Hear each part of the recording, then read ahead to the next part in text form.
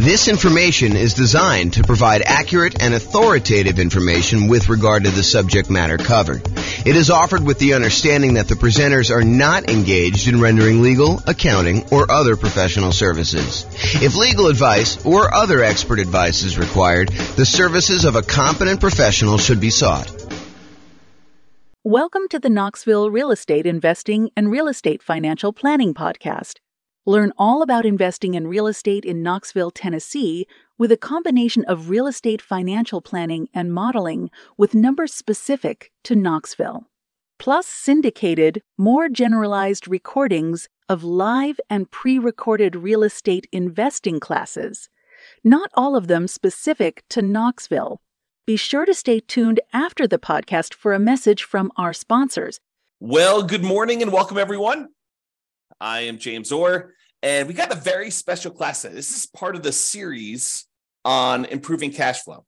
And so today we're going over improving cash flow when considering your real estate investing strategy. When you're thinking about which strategy you want to use, how do we improve cash flow when we're trying to decide whether we're doing traditional buy and hold or short-term rentals or house hacking or nomading or whatever we're trying to do there. So all of the things we're going to discuss today have to do with choosing your existing real estate investing strategy.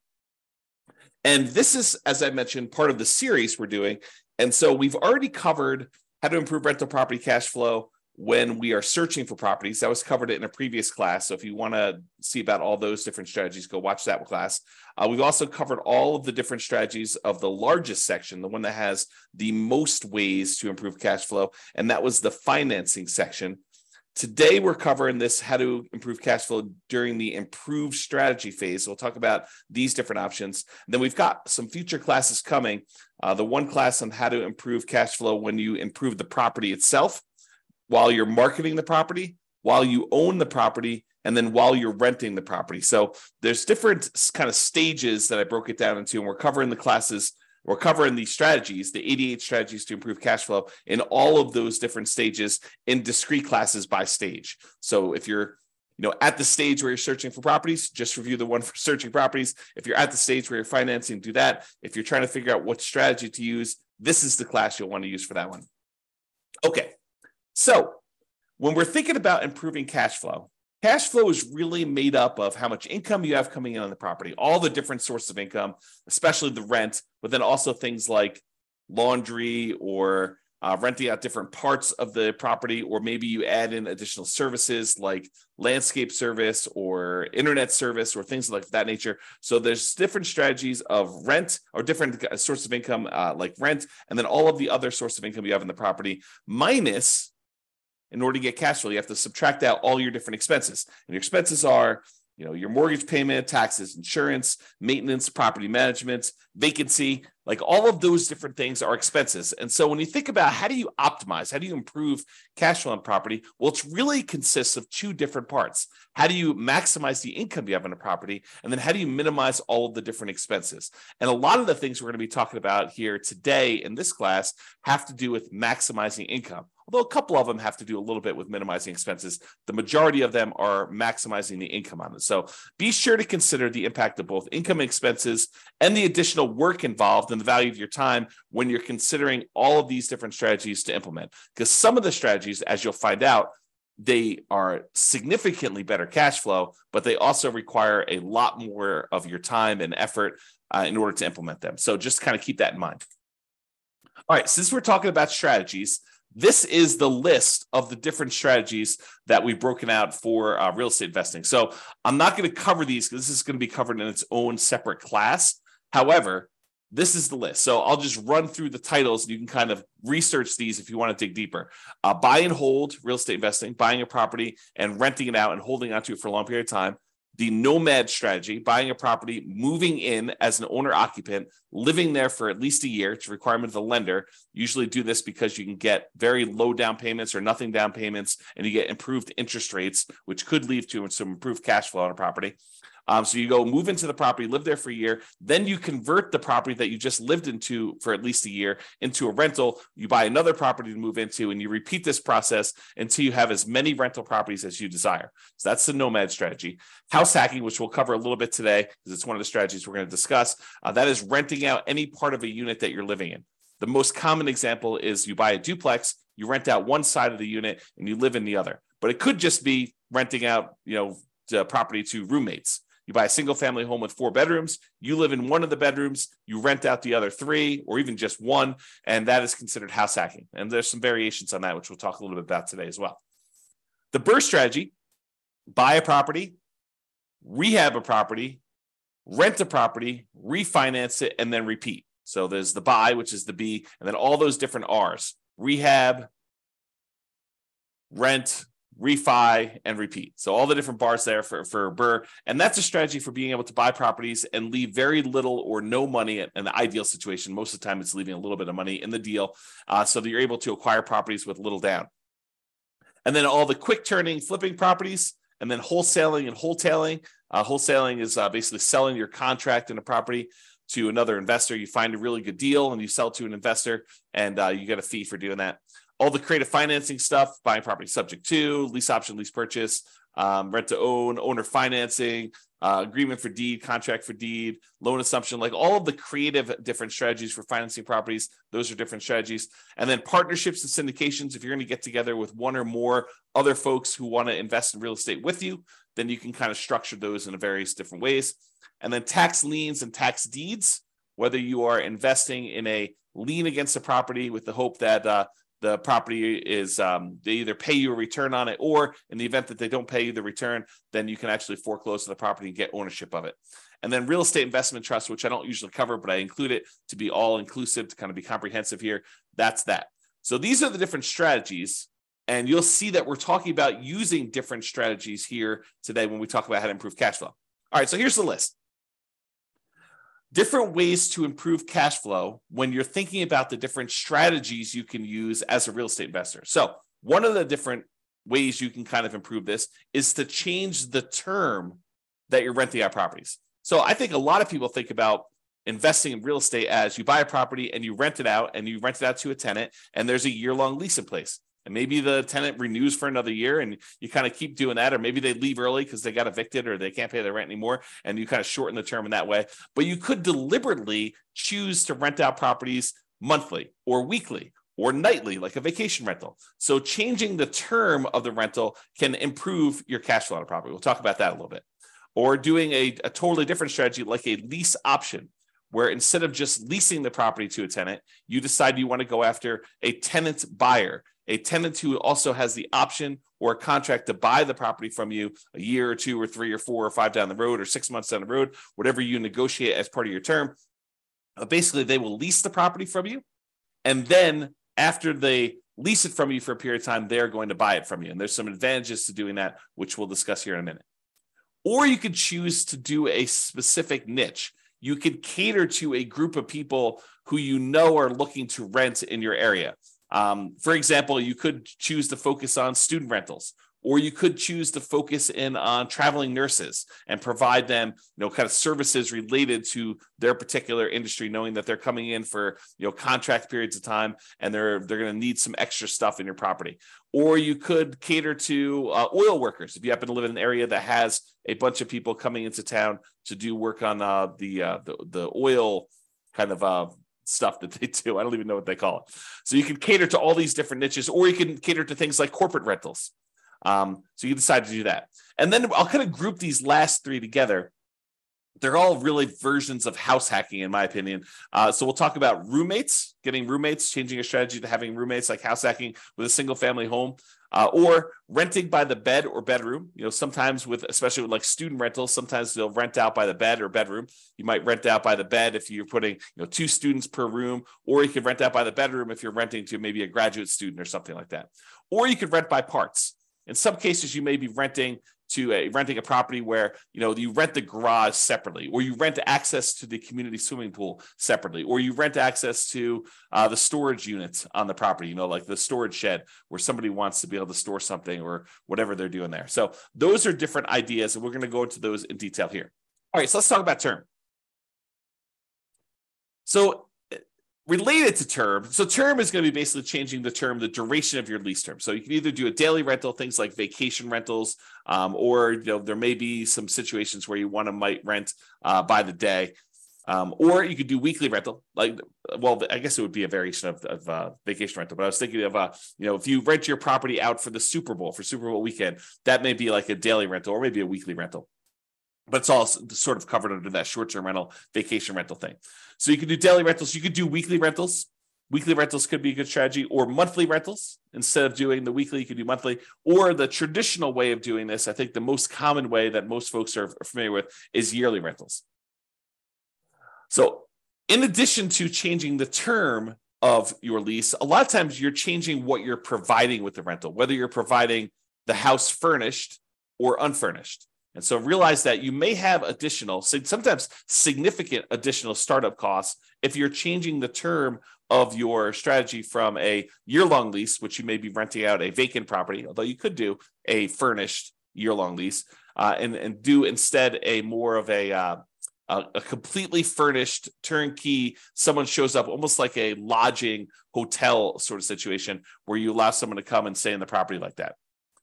So typically, rent increases as the duration decreases. So the shorter the term of your lease, typically the higher the rate is. There are probably some exceptions to this, but overall, that's the general rule of thumb. Shorter terms tend to be more expensive than longer terms. Now, the other thing to watch out for, if you're going to go and do the strategy where you're going to change from doing year-long leases to short-term rentals, which could be significantly higher income on the property, you also have to watch out for increased expenses, like increased vacancy expense. You're not going to have 100% of the nights occupied in most cases. There's probably some exceptions to this, but in most cases, you're not going to have 100% of the nights occupied if you're doing some type of short-term rental or vacation rental. You might have 50% occupancy or 70% occupancy or 30% occupancy. So just realize that you may have increased vacancy for doing that. You may also have an increase in marketing costs. Whereas you may market to find a tenant for a year, for the 60 days or so prior to the lease expiring to get your next tenant.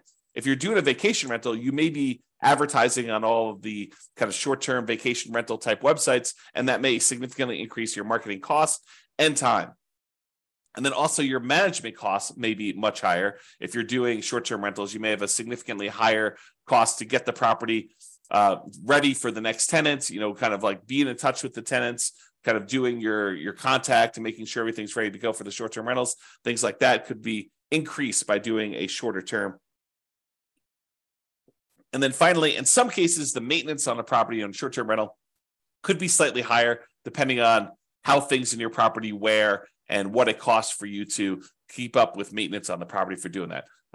Replacing things that you might not have in a long-term rental, like linens or shampoos and things of that nature. Like, you could have a pretty significant increase in cost for doing that as well.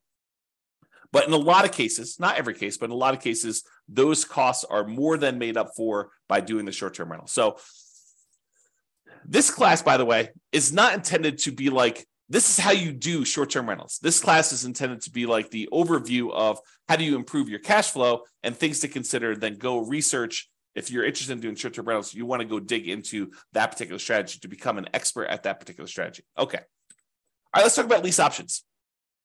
And when I say lease option, I'm talking about the whole kind of like rent-to-own family. Lease option, which is a lease with an option contract. Lease purchase, which is a lease with a purchase contract.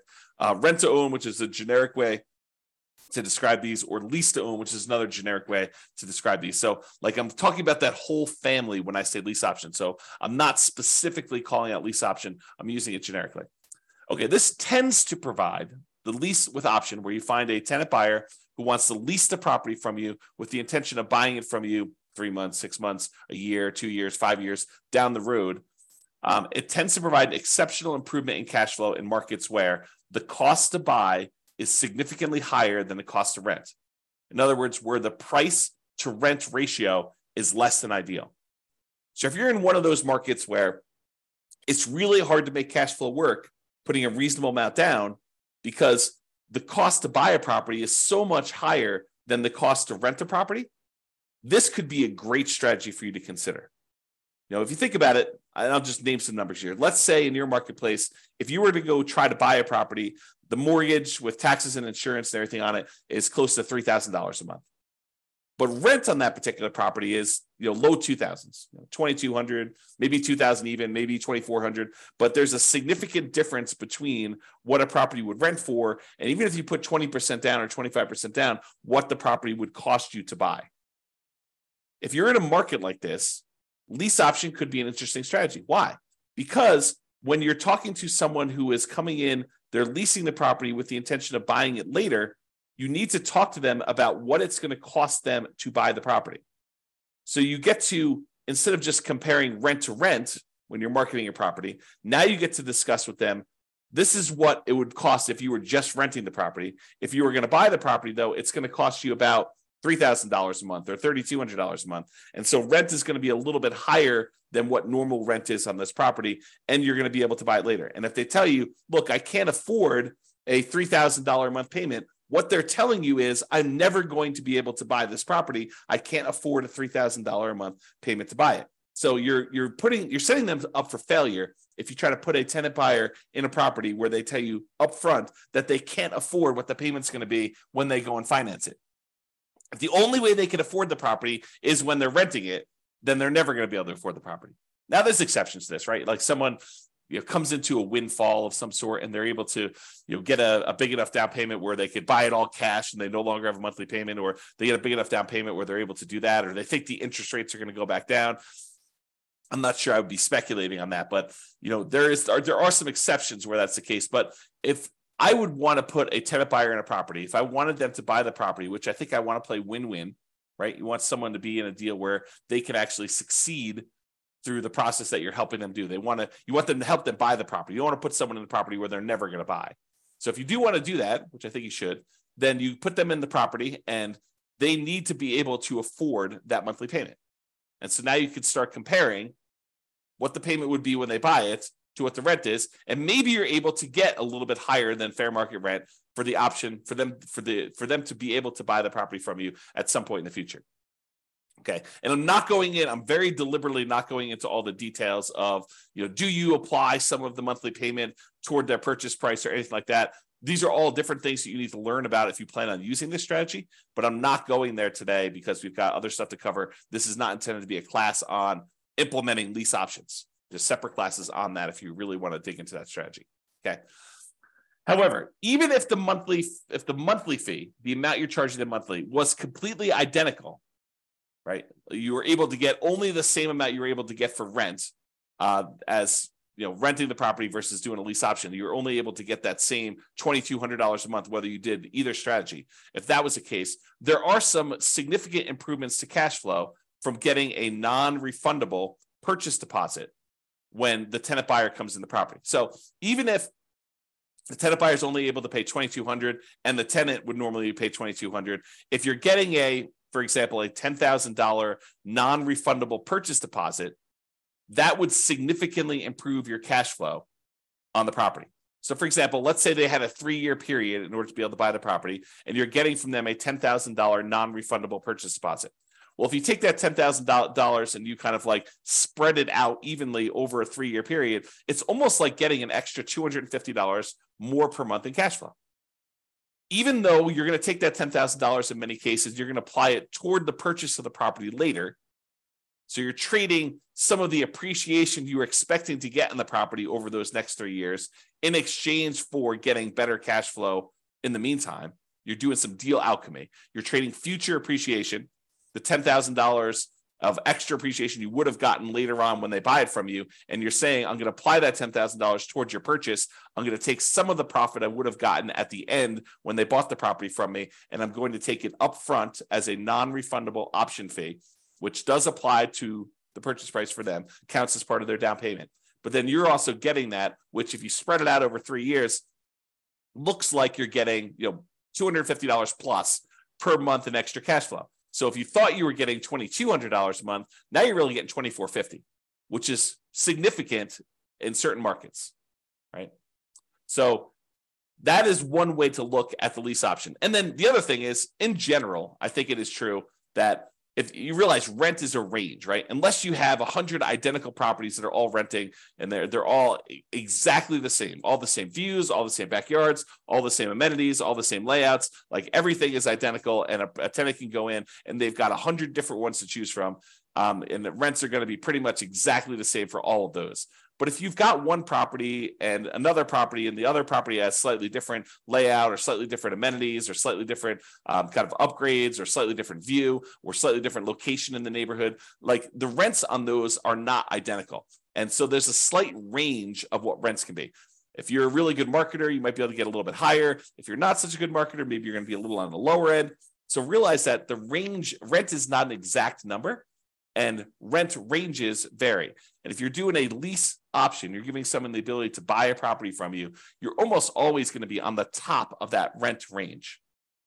You're usually not going to be on the low end of a rent range by putting a property up for lease option, because you're adding something that is extra, that is special, that's valuable to them. So you're almost always going to be at the minimum at the top of the rent range. And in some cases, you're able to get a premium.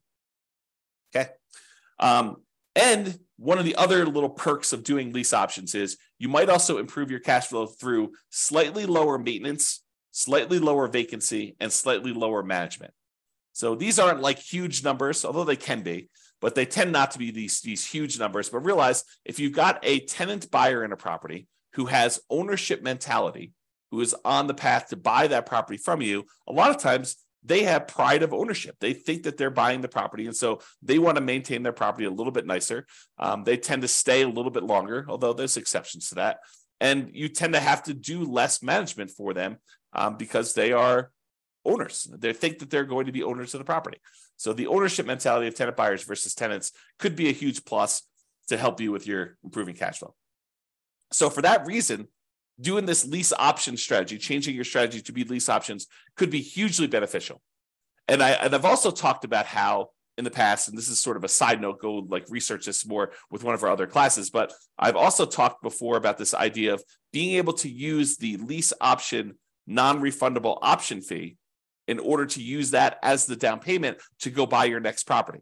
So imagine you're doing a nomad property where you move into the property, you put 5% down, and you move into the property, you live there for a year, and then when you are planning on exiting that property in order to go buy your next one, you get a tenant buyer to come in who's going to be a tenant and buy the property from you. They give you a option fee on the property. Let's say it's 5% of the purchase price. Then you use that option fee yourself to go put 5% down on the property that you're buying, and then you are able to buy your next property. The tenant buyer who is going into your old property provides you the down payment to go into your new property. So this could be a strategy to provide you with the down payments to continue your own investing strategy as well. All right, let's talk about niching. Specialization tends to be more expensive than generalists. So if you cater to a specific audience, corporate rentals, traveling nurses, students, undergrad, graduates, startups, whatever you decide you're going to cater to as part of your particular strategy, it is up to you to figure out how you can provide extra value, what they need, determine what they need, and then provide them what they need, add value to whatever it is that you're offering. And a lot of times you can get slightly improved fees by doing so. Okay. So what can you offer them that would be more attractive to people in that group than just renting another property? And then what's a reasonable premium you can charge for providing that extra value? So if you're going to charge money for students, maybe you provide housing that's near the university and some extra things that students would like the terms that kind of coincide with the school year, or the ability to have their parents co-sign, or whatever it is that is appropriate for you and that particular niche that you're serving. Find out what they need, how you can cater to them, and then cater to them, and then you may be able to find a profitable niche to focus on. All right, let's talk about house hacking. So house hacking is renting out part of the property while you live in the property. And we're going to go over 3 different examples. We're going to talk about getting roommates. We're going to talk about renting by the bed or bedroom. And then we're going to talk about renting by parts. So let's jump into that. So let's talk about roommates. So imagine you have a single family home. You might be renting bedrooms with use of other parts of the property. So you rent them a bedroom, but they get use of the kitchen and the basement and the living room and maybe a parking spaces if you have that in your property. In some cases, you may have a non-conforming duplex that you could rent out to a roommate. So we see these occasionally come up, but they're properties where they're not duplexes. They're not zoned a duplex. They are not set up where they qualify officially as a duplex, but they look like a duplex. It's a property that's a complete upstairs unit, and then there's a side staircase that goes down to the basement unit, and there looks like a totally separate apartment in the basement. In some markets, you can't put the stove in, or you can't do something where that would trigger compliance issues or something like that. But it could have a hot plate or something like that, or a mini fridge or whatever. But it looks like it's a duplex, although it's technically not. It's what we call a non-conforming duplex. And actually, I have a typo here. I'm going to fix it. Non-conforming duplex. So non-conforming duplex that you can't technically rent it out as a separate unit. It doesn't have its own address, doesn't have its own whatever, heating source or air conditioning source or a stove or fireplace, whatever it is, the difference between having a full duplex and not in your marketplace. It could vary a little bit, but you could have a roommate that lives down there. Imagine you were just going to have a roommate upstairs in a different bedroom. Well, in this case, you have a roommate, and those could be the rules that you apply to this thing where you are having a roommate. And so a lot of times you have to watch out for your occupancy limits in your marketplace, and they're not going to have their own address. And maybe you have to give them access to something else in order to do this, make this right. Find out what it needs to be in your marketplace. And a lot of times your real estate agent can help you with that. But you maybe have a non-conforming duplex that you could do that. Or if you have a traditional duplex, triplex, or fourplex, you might be renting out the other units of that property, like actual conforming duplex, triplex, where they're legally considered duplexes, triplexes, or fourplexes. You might be renting out the other units. And in addition to that, some investors may choose to rent out the duplex, rent out the other units, or triplex or fourplex, rent out the other units. And then in addition to that, they may choose to get roommates for the property they're living in as well. Okay, so that is another option. So that's like roommates. And that could significantly improve your cash flow if you're thinking about that. Okay, rent by bed or bedroom. So in some situations, they might lend themselves well to renting out by the bedroom or even the individual bed. A lot of student rentals, they may do individual bedrooms, or they may do kind of by the bed, where you have two students per room. You have two beds in there, maybe two desks or something like that to kind of cater to the students. Or you could rent by parts. We talked about this non-conforming duplex, triplex, or fourplex, and be sure to check and comply with local occupancy laws to do that. But more unusual setups could also include like RV parking spaces for them to park their RV. So if you have lots of space in your property and it's set up for RV parking, you're allowed to do that with your HOA, then maybe you go ahead and you rent out the space for someone who wants to be able to park their RV there, and that could improve your cash flow on the property. Or maybe you own an RV that you have, or maybe it's a tiny home that you set up on the property, and you could rent that out as its own separate living unit on the property if your occupancy laws allow you to do that.